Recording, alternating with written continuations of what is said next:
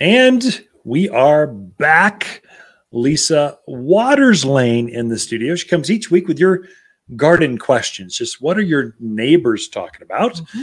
And there's some value at just kind of tracking what's going on in the neighborhood. So that's this segment. And so we get questions from, it's crazy how people communicate anymore. Mm-hmm. Instagram, Facebook, Twitter, email is still alive and vibrant. It's actually number one question. Actually, number one is in person right here. Yeah. They bring in the twigs. They go, what, is that a problem? Going, yeah, that's a problem. That's an eighth scale. What are you talking about? That's going to kill the tree. Yeah, let's show you what to do. So that's number one. And we just package those and then share them. And so you bring that to... you know what my favorite one is? I want to know what your favorite one is. And then I want to know who your favorite man is. Oh, okay.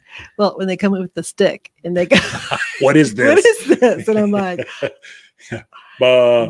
can we wait till I put some leaves on? It was funny. We had 3 people just pass their Arizona Certified Nursery Professional degree. So this is this is like the bar. Mm-hmm.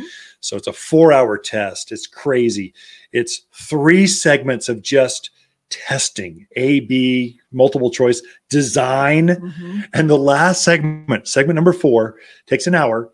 You line up a whole bunch of plants. Half of them are twigs. And so they got to ID them. They got to have the botanical name, the common name, and size it. How does it grow? It's hard. They got to nail it. And you got to get at least 80% or you fail. I got to tell you, honey, every time you enter a room, my heart still goes pitter-patter. Truly. It kind of goes, this makes me leap. I don't know. I'd still marry you again. Well, that's good. I'd keep married to you some days.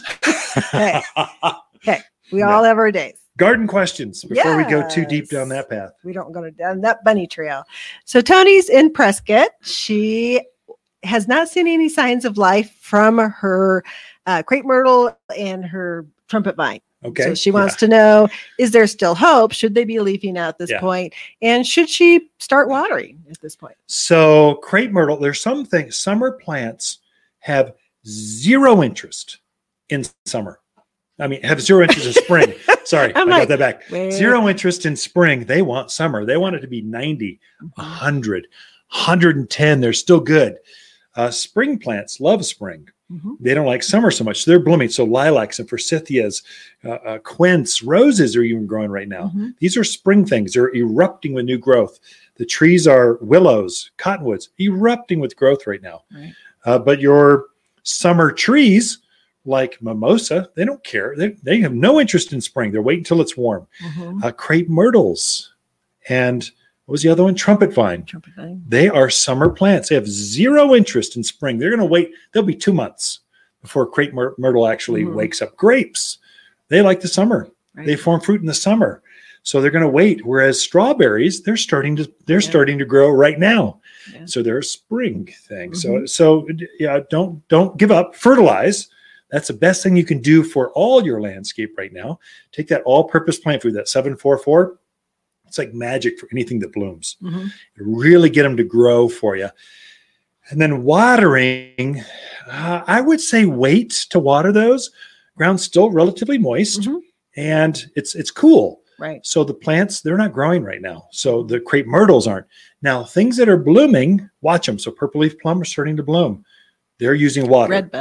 Red buds are starting to bloom. Mm-hmm. So watch those things. As they leaf or flower, that's your cue. They're using water. Time to start powering up the irrigation, maybe by hand if you don't have the entire irrigation system on. Mm-hmm. But within a week or two, we'll have all the irrigation going. Just start so you balance out the landscape. Okay. Do we cover all of her stuff? I think so. Okay. We could go on, I'm sure. Oh, but we'll answer Don's question. We have 10 minutes. Oh, yeah. Don. So Don put he needs to reseed some bald spots in his sod lawn that he put in a couple years ago. His question is, he doesn't really know what type of sod was put in, whether it was a fescue or Kentucky blue. He wants to know, is there a grass seed that he can put in that will blend nicely? Yeah. So there's 2 basic kinds of grass. If he's local, almost guaranteed it's a cool season grass. But just so everyone knows, because it's broadcast throughout Arizona, there's also warm season or summer grasses. So Bermuda, That's what they grow down in Phoenix. Buffalo grass, blue grommas, summer grasses. They're only green in the summer. They're brown the rest of the year. And so probably doesn't have that. You wouldn't pay sod. You don't want that in your yard. You kind of want green year round if you're going to commit to grass. And so probably you have a cool season grass. Those are going to be 2 types. Probably we have 2 here at the garden center. One's called a drought hardy fescue. It's very deep rooted. It's a little bit thicker blade, but green right through winter. And then we have the old fashioned Prescott blend. That's a bluegrass ryegrass blend. If in doubt, blend the 2 together. No one a professional, maybe I could tell the difference. I have to actually look at the roots. If in doubt, it's spotted for a reason. Why did it spot? You might switch it over to the fescue anyway. Yeah. Deeper rooted, more robust. Maybe there's a hot spot. Maybe there's dog spots. Yeah. Fescue. If you have kids or dogs, fescue's the way to go because it just doesn't spot as well. Ball fields, we're using fescue on those because they take the traffic better.